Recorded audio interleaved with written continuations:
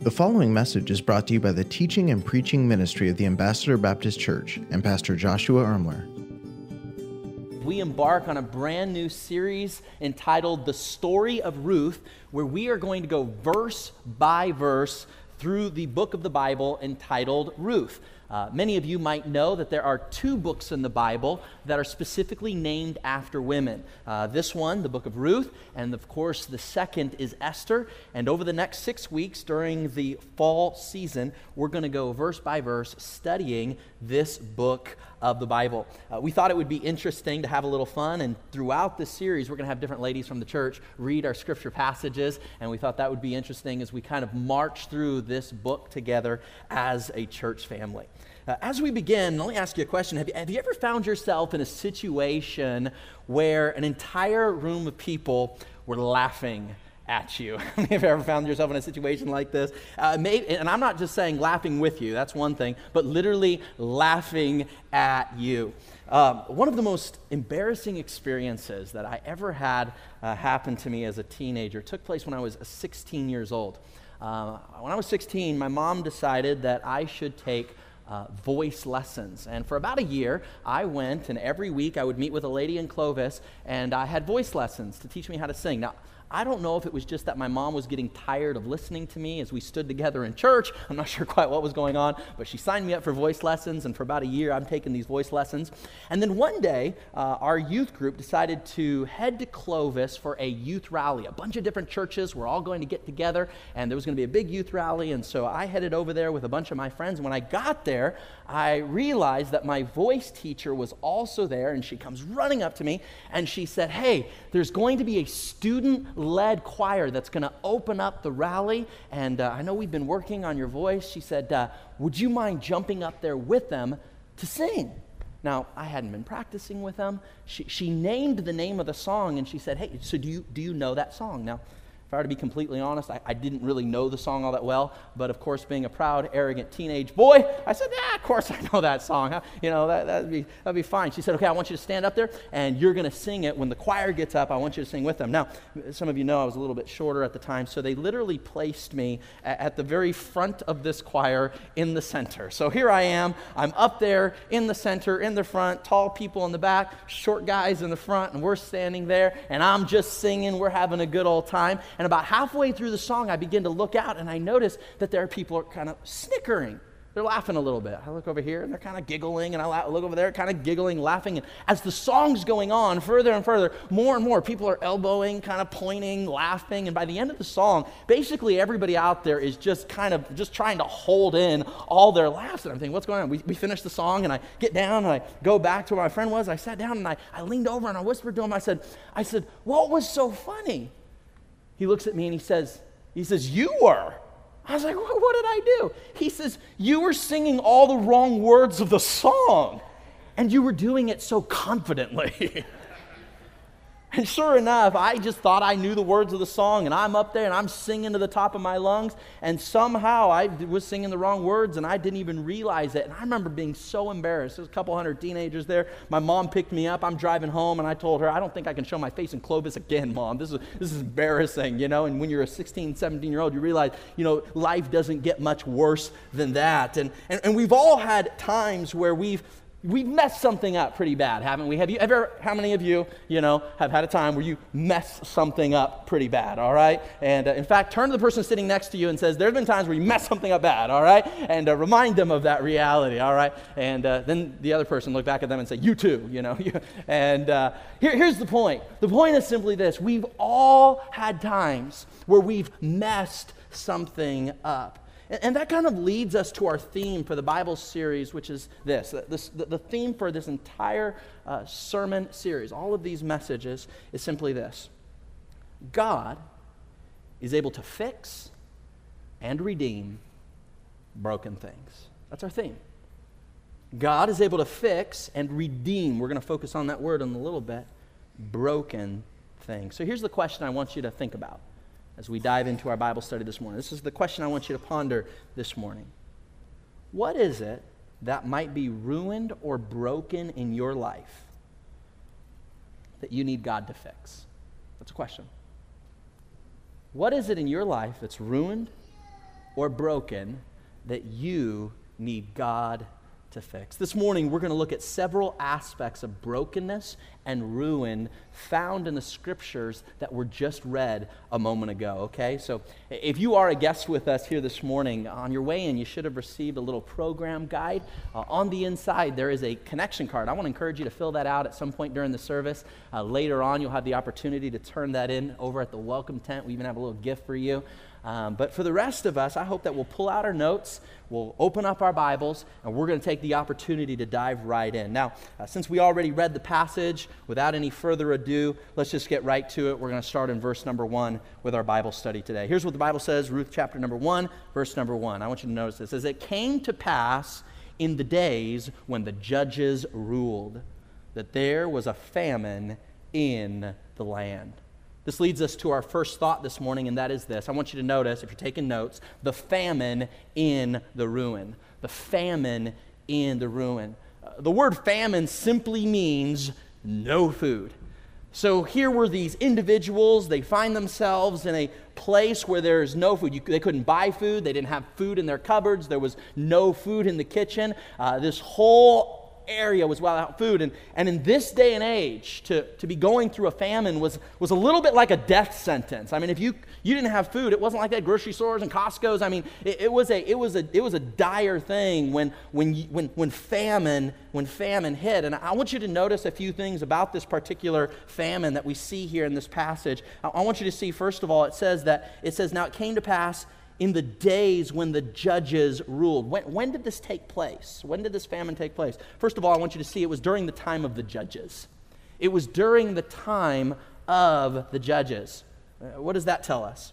So the time of the judges was a 400-year period after Israel had entered the promised land under Joshua's leadership. And before there were any kings in Israel, there was actually a time when the children of Israel and all the Jews went to this promised land, the land that God said was theirs, but there was about 400 years before there were actually kings that were leading this country. And so for 400 years, they had these judges that were kind of like pseudo-rulers, but it was a very interesting time. It took place roughly about 1500 BC to 1100 BC. And so that's kind of the time frame in which this story takes place. And I want you to notice, it says it was in the time when the judges ruled. Now, what does that tell us about what's going on here? Now, in fact, in my Bible, it's actually on the same page. If you go to the last verse in the book of Judges, we get a little bit of an insight on what's taking place during the time of the judges. Verse 25 of the last chapter of Judges, chapter 21, here's what the Bible says. It says, "In those days, the days of the judges, there was no king in Israel." Notice this. "And every man did that which was right in his own eyes." So you say, what's going on here? When this story takes place, this story of Ruth, it was a famine in the land, but what is happening culturally in this day and age is it's the time of the judges, and everybody is doing whatever it is that they want. They're living any way they want. They're doing whatever they want to do. It's just absolute chaos. It's absolute mayhem taking place. Everybody's their own judge. Everybody's their own ruler. Everybody's doing their own thing. And how many of you say that kind of sounds a little bit familiar? It kind of sounds a little bit like today. I mean, even in this day and age, there's a lot of talk about, being independent and living your own life, and if it feels good, just do it. But I want to remind you today that independence isn't doing your own thing. It's actually doing the right thing, even if that means doing it on your own. That's the spirit of godly independence. And yet here in this day and age, when this story takes place, the Jewish people, the Moabites, everybody's just doing their own thing. If it feels good, they're just doing it. No regards to authority. It's just like, man, if it makes sense in my mind, then I'm going for it. Proverbs chapter number 21, verse 20 says it this way. It says, every way of man is right in his own eyes. Notice this. But the Lord pondereth the hearts. God wants to see what the motivations are. God wants to see why you're doing what you're doing, because everybody would say, yeah, what I'm doing's right. What I'm doing's good. My way is the best way. And yet we see here this story of Ruth takes place when everybody's just doing their own thing. It's like a free for all.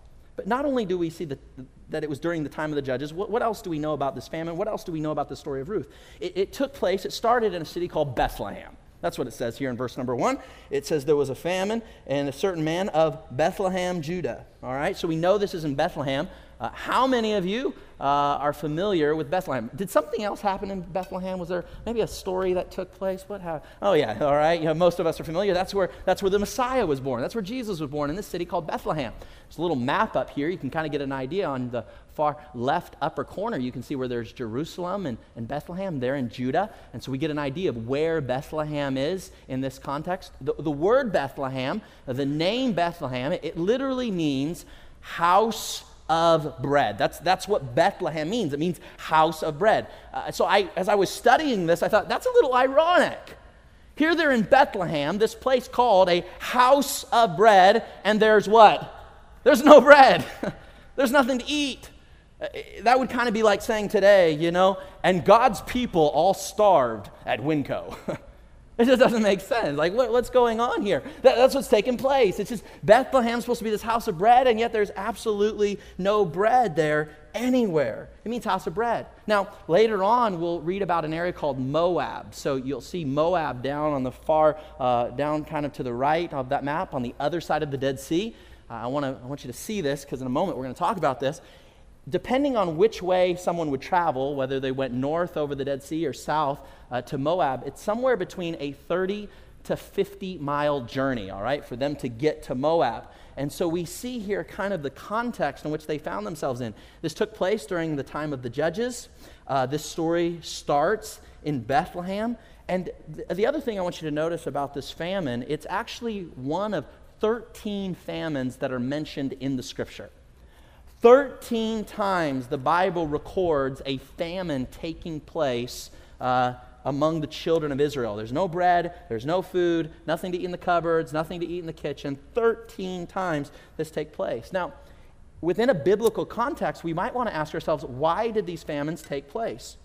Leviticus chapter number 26, verses 3 and 4, give us some insight as to why this famine might have been taking place. Here's what the Bible says in Leviticus chapter number 26. It says, God's saying to his people, the children of Israel, the Jewish people, he says, if you walk in my statutes, that is, if you obey my laws and observe my commandments, and then he says, and you do them, all right? This is Leviticus 26. It says here, then, if you obey, then will I give your rains in their seasons, and the land shall yield its increase. So God's saying, hey, if you obey me, I'll make it rain, there'll be plenty of harvest, and you will have bread to eat. But he says the assumption is if you don't, then famines may come. I want us to pause for a moment. Not every bad thing that happens in our lives is a result of something we've done wrong. Okay, let's just start there. How many of you recognize there are bad things that sometimes happen to good people? Okay, we understand that. However, a wise believer, a wise Christian will step back and ask themselves prayerfully and humbly, they'll ask themselves, is this thing that I'm going through, is this trouble that I'm experiencing, is this self-induced? Have I brought this upon myself? Especially if you find yourself running up against something again and again and again and again, a wise believer might step back and they might go to godly counselors, they might go to the scriptures, they might say, oh God, search me, know me, try my heart, and ask the Holy Spirit, Lord, is the reason I keep running into the same thing over and over and over and over again, is it because of something maybe that I have done wrong? And a wise Christian is going to begin to think that way. Because not all bad things are a result of sin, but the reality is there are consequences to sin. And sometimes when bad things are happening over and over, sometimes we need to look at ourselves and say, am I making a bad decision over and over and over again? And so the first thing we see here is this famine in all of this ruin. So that was verse 1. Let's move to verse 2. Notice what the Bible says in verse number 2 here. It says, and a certain man of Bethlehem, Judah, went to sojourn in the country of Moab. So there's this famine. Here's this man we meet. His name here, it says, and the name of the man was Elimelech, and the name of his wife was Naomi, and the name of his two sons were Mahlon and Chilion. How many of you found that in the baby books as you were looking to name your child? That's not a common one that comes up here, all right? And it says of Bethlehem, Judah, and they came into the country of Moab and continued there. Now, as we saw on the map a moment ago, Moab would have been about 30 to 50 miles away from Bethlehem. Bethlehem was the house of bread. It was in Judah where the Spirit and presence of God resided in that dispensation. It was in that place where the temple existed. It's in that place where the synagogues, that's the place where God's people were. And yet it says that this man, he went 30 to 50 miles away, and he went to Moab to live among the Moabites. Now, what do we know about the Moabites? The Moabites came from a man named Lot. How many of you have ever heard that Bible name before? Lot, all right? Some of you, if you grew up in church, you know that name, Lot. Lot was the one who went to Sodom and Gomorrah to live among those people. We've all kind of heard of Sodom and Gomorrah. It was this place of a lot of wickedness and sin, and there was this believer, this nephew of Abraham, who said, I think I want to go there. And so he took his family there, and he paid a horrible price. In fact, I like to say it this way. Lot, one way you remember this is Lot had a lot of problems, all right? Let's just put it that way for a moment. At one point, he actually impregnated his daughter, all right? It wasn't his finest moment. Literally, he commits incest with her, and his line, his lineage becomes these Moabite people, all right? And so this is where the Moabites come from. These people worship pagan gods, specifically the demon god Chemosh. And so these were demon worshipers. These are like Satanists. These are the Moabite people here we see in this passage. And in Deuteronomy chapter number 7, God tells his chosen people, he tells the Jewish people, he says to them, hey, listen up, guys. He says, I don't want you to marry those Moabite people.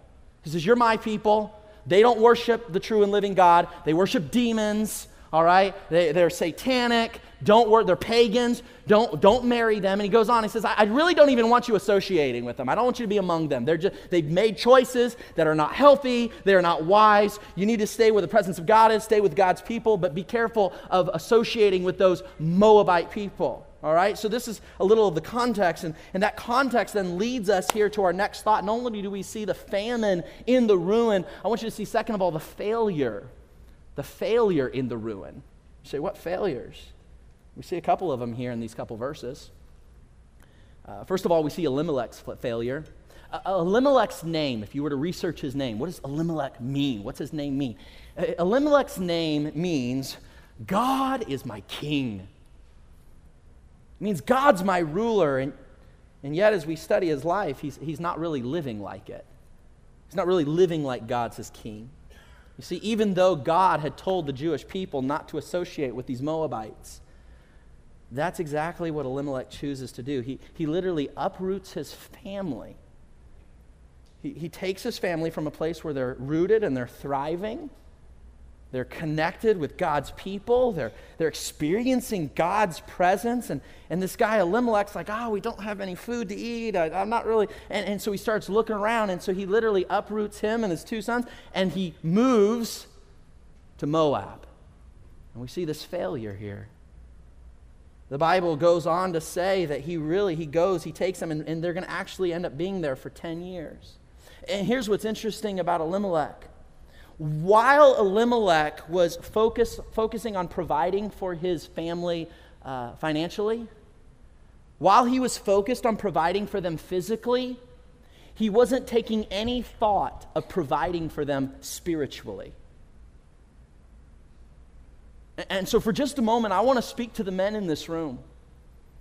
If you're a dad, if you're a father, if you're a husband, it's a wonderful thing that you are willing to provide for your family and provide for your children and make sure there's food on the table. That's a part of your responsibility as a father. It's a part of your responsibility as a man biblically. But I want to say this. According to the Word of God, you have other responsibilities too. It's not just to put food on the table. It's not just to provide financially. You have a responsibility to provide spiritually for your family as well. to provide them with godly community for your kids and your spouse, to make sure that your family is under solid Bible teaching regularly, to make sure they're in an environment where they have lots of healthy spiritual mentors in their life. And I'm talking to the men for just a moment because according to the Word of God, while this is not very popular, it's still a reality. We have a responsibility, men, to lead, to provide. We have a responsibility not just to provide physically, but to provide spiritually for our families and for our children, to provide them an example, to provide them a model that they can look to and say, yes, that's what I want my life to be like. Man, it's, biblically speaking, it's our responsibility to lead our families, to lead them humbly, to lead them sacrificially, to lead them generously. I'm not talking about bullying our families. Okay, I've met some men. I'm just leading my family. No, you're being a bully. There's a fine line between bullying your kids and being a model, being an example. I'm not talking about bullying them. I'm not talking about bossing them around. I'm saying living a life that is an example that your kids can follow after and your spouse can follow after and your family can follow after, the type of testimony that'll leave a godly legacy for those behind you. And men, specifically, I'm focusing on us today for just a moment. It's okay. It's okay if you have a church that'll come alongside and help you lead, but ultimately it's your responsibility. And it's great if you maybe are able to have a school that teaches some morals and some good values, and it's a wonderful thing if you have a school that'll come along and help, but I want to say this, ultimately it's your responsibility. And it's a great thing, if you have, some other godly families that'll come alongside and maybe some parents or grandparents that'll come alongside and help you lead and help you kind of model these things. But ultimately, man, it's your responsibility to provide to be a mentor and a model, an example to your church. It's your responsibility. It's a great thing if you have some pastors, some godly mentors that'll come along. But man, I want to speak to you for just a second. Ultimately, it's your responsibility to be that model. And it's a sad thing in the day and age in which we live, and I'm thankful for godly women who will lead. And I'm thankful for godly ladies, that love Jesus, and they persevere in following Him. But men, where are the men that'll stand up and say, and I'm not just going to abdicate all this to the ladies, but I'm going to be a man of God that says, hey, I can be an example in this area. I can model these things as well. And dads who say, kids, follow me as I'm following Christ. An example. A model, not a bully, not a boss, but a model. To those of you who are here today and you're doing well in this area, I just want to encourage you. I want to thank you. A man who will just be the man of God that God would have him to be is becoming more and more and more rare. I travel around sometimes and I'll preach in different churches, and one of the things I begin to notice is it seems like there's more women go in church and familiar with spiritual things, but over time the men just kind of they kind of drift. And like I said, praise God for women who love Jesus and who want to lead. And I'm not saying that's not a good thing. What I am saying is, men, we have to have a part in that as well. And Elimelech, he's kind of just like one of these quasi-Christians. He focused mainly on the physical realm, mainly on making sure there's food on the table. So I say to those of you who have maybe found yourself leaning in to responding a little bit more like Elimelech, always, looking over, finding grass is greener somewhere else, I want to challenge you. I want to challenge you to step up and not just think about the physical provision, but also think about what's this going to do spiritually? What's this going to do emotionally and relationally for my family? Now, Elimelech can make a lot of excuses. He had a lot of good reasons to do what he did. There's no food in Bethlehem. They've got food in Moab. There's nowhere to work. There's a famine. There's no jobs. Maybe he's like, I got this job down in Moab. Maybe it's like, it makes more financial sense over there because I get this and I get that, and we'll have a little bit more money. And so he's only thinking about this thing from a financial perspective, but he's not thinking about it from a spiritual perspective and the impact that it's going to have on his kids. And so he has all these reasons in his own head why, wow, this is what we got to do, but he's not looking at this thing holistically. So he chooses to move his family away from God's presence in that day and age, away from God's people, move them outside of that support structure that they have, and for 10 years, they're out of church. Give me a little, I know I'm stretching this a little bit, but they're out of God's presence in this context. I want to say this, men. My decisions and your decisions don't just affect us. They affect our kids and our grandkids. And I want you to think not just about putting food on the table. I want you to think about your legacy for a moment. Your legacy. When your family gathers around your casket, and your kids and your grandkids stand up to talk about you, what are they going to have to say? Well, we always had something to eat.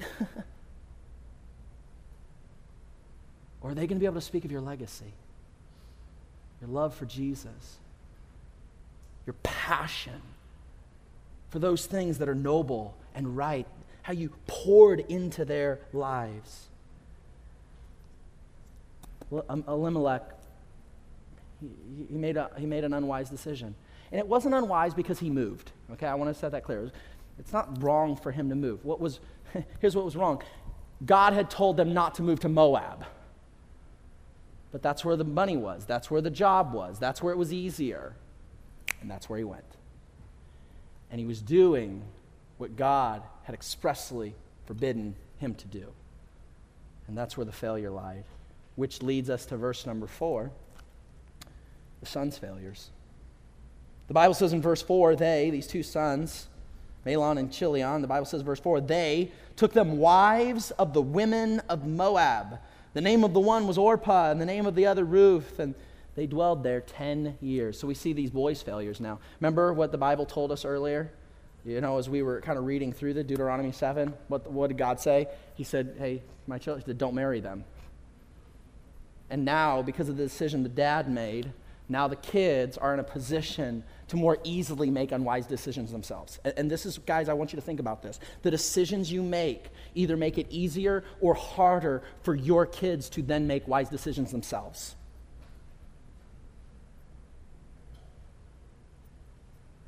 Can I, maybe for just a moment, all right? Maybe you're here today and you're single. Maybe you're a teenager. Maybe you're a young adult, you're not married, and you're here right now. I want to speak to you guys for a second. The Bible is very clear. It wasn't just to them. Who you marry is very important, extremely important. The person you marry will have massive impact on your life, massive.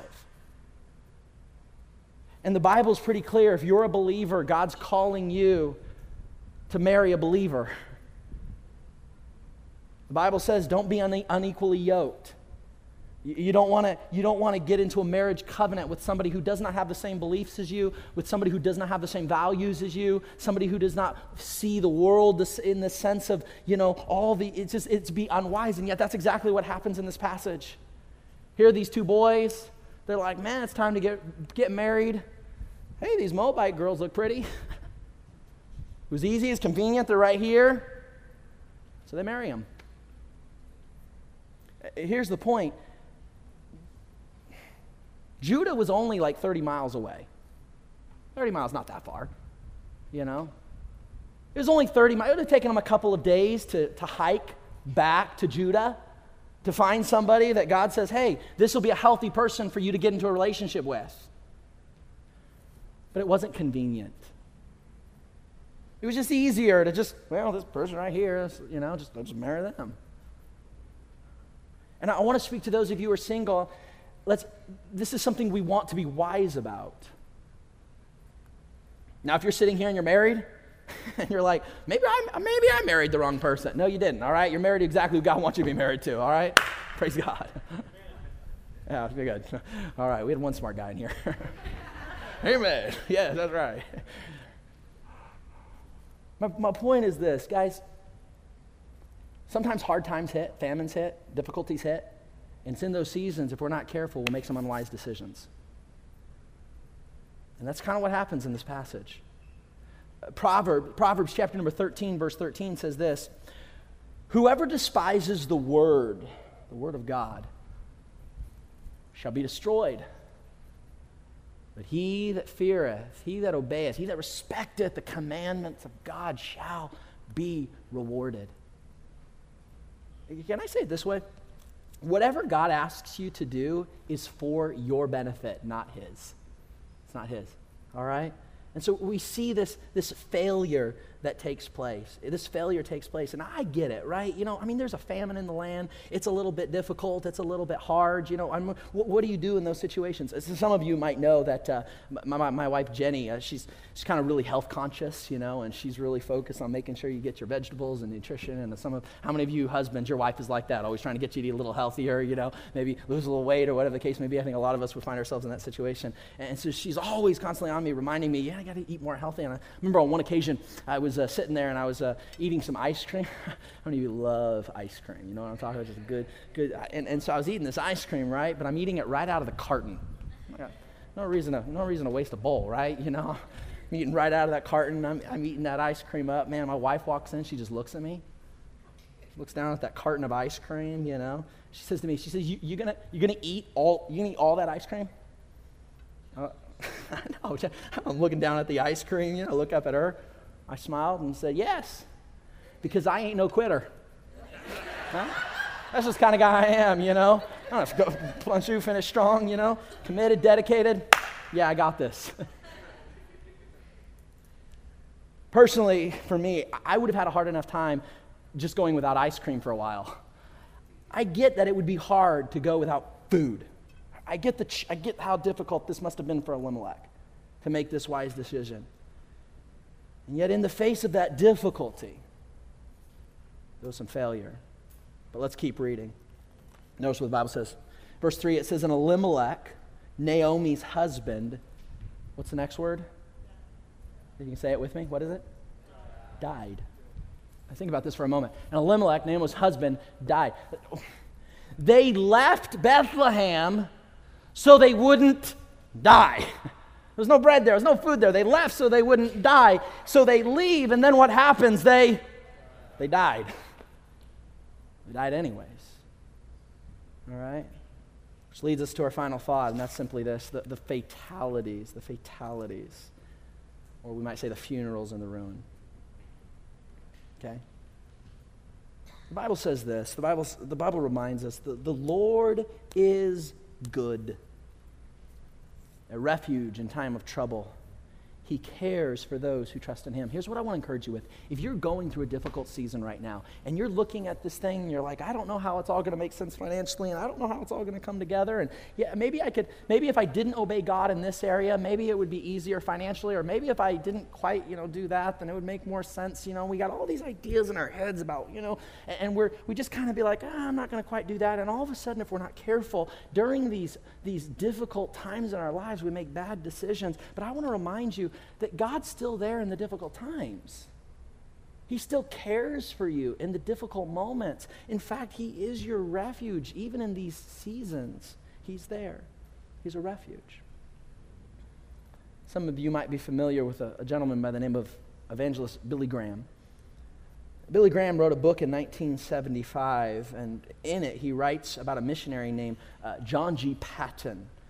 John was a pioneer missionary in the New Hebrides Islands, all right? And there was this point where he felt called to take the gospel of Jesus Christ, to take the Bible to these natives that lived in this remote part of the world. And there were people, pastors and other religious people who came around John and said, hey, it's very dangerous. These people are very, very violent, and it might not be the best to take your wife there. And yet he deeply felt that to bring them the gospel was exactly what God was calling him to do. And Mr. Patton replied, even the most dangerous place in the world can be a place of safety and rest when it is in the center of God's will. One night after they arrived, they were getting ready to go to bed when all of a sudden they heard some wrestling outside. They looked out the windows, and sure enough, a bunch of natives began to surround the mission house that they were living in. They had the intent on literally burning the house down and killing the Pattons inside of it. John, not knowing what else to do, dropped to his knees, grabbed his wife, and they just started praying. Prayed for God's protection. They prayed for God's safety. In fact, all night they prayed. They prayed and they prayed. And when daylight finally came, they were amazed to see that the attackers were gone. Man, they thanked God for delivering them and keeping them safe in that situation. And they, the next morning, got up and just kept doing what God called them to do, to witness, to share the gospel, to preach the word. It was about a year later when the chief of the tribe was converted to Jesus Christ. Got saved, put his trust in Jesus. They developed a relationship as he taught him the Bible. And one day, John remembered that night, and he brought it up to the chief. He said, I wanted to ask you, he said, what kept your men from burning down the house that one evening about a year ago and killing us? The chief replied in surprise. He says, we were planning on it, but then you sent those men out around your house to kind of protect. There's a whole group of men that surrounded your entire place. John said, I don't know what you're talking about. I didn't send any men out there. And the chief said, no, there was a huge group of men outside, and our men, not wanting to get hurt, decided just to let you live. It was only then that Mr. Patton realized that God had literally sent his guardian angels in response to his prayer to protect him. And I want to remind you of this, that the safest place to be is in the middle of God's will. The safest place for Elimelech to have been is in the place where that famine was, if it was where God had him to be. And God may ask you to do some things, and you might not understand what it doesn't make financial sense, and it doesn't make, but if that's what God has, the safest place to be is in the center of God's will. So I want to close with just a couple real basic thoughts, real practical thoughts as we wrap this up. If you want to jot these down in the conclusion of your notes, feel free to do this. Here's a couple statements, some things I want to encourage you with from this passage. Number one, make spiritually providing for your family a priority.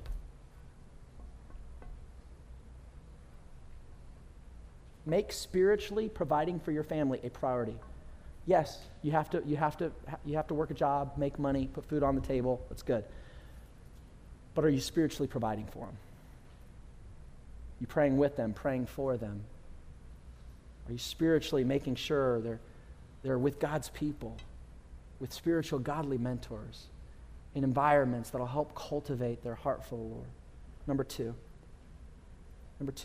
next thing I see, I want to encourage you to be willing to do inconvenient things in order to obey God. Be willing to do inconvenient things in order to obey God. Can I just remind you of this? Oftentimes, obeying God is inconvenient. It's just inconvenient. I don't know how else to say it. To do what God says is healthy, to follow in those areas that God says is wise, sometimes is inconvenient. It's not easy. Like for the boys, it was inconvenient for them to travel all the way back to Judah, when there was those women right there. It's inconvenient. Number three, recognize that the best financial decision isn't always the right decision. Now, I'm not saying sometimes it might be. But recognize that the best financial decision isn't always the right decision. It isn't always. So we want discernment, we want wisdom, we want counsel. All right? So as we start this study in the story of Ruth, it kind of starts on a dark note, doesn't it? Starts with famine and death. And I was like, whoa, this got dark very fast. But here's what we're going to see from this book. We're going to see in the midst of this brokenness, in the midst of this pain, in the midst of this ruin, in the midst of this hurt, we're going to see where God takes all the broken pieces of this story and puts them together and fixes them together to make something absolutely beautiful out of them. In fact, not only is it going to turn out beautiful for these individuals, it continues to make an impact in our lives today through the lineage that flowed from Ruth's life. And we're going to dive deeper into that in the upcoming weeks, and I hope that you'll commit to being a part of each one of these messages throughout this series. Thank you for listening to this message brought to you by the teaching and preaching ministry of the Ambassador Baptist Church. If this message was a blessing to you, please consider leaving us a review or sharing the message on social media. Thanks once again for tuning in.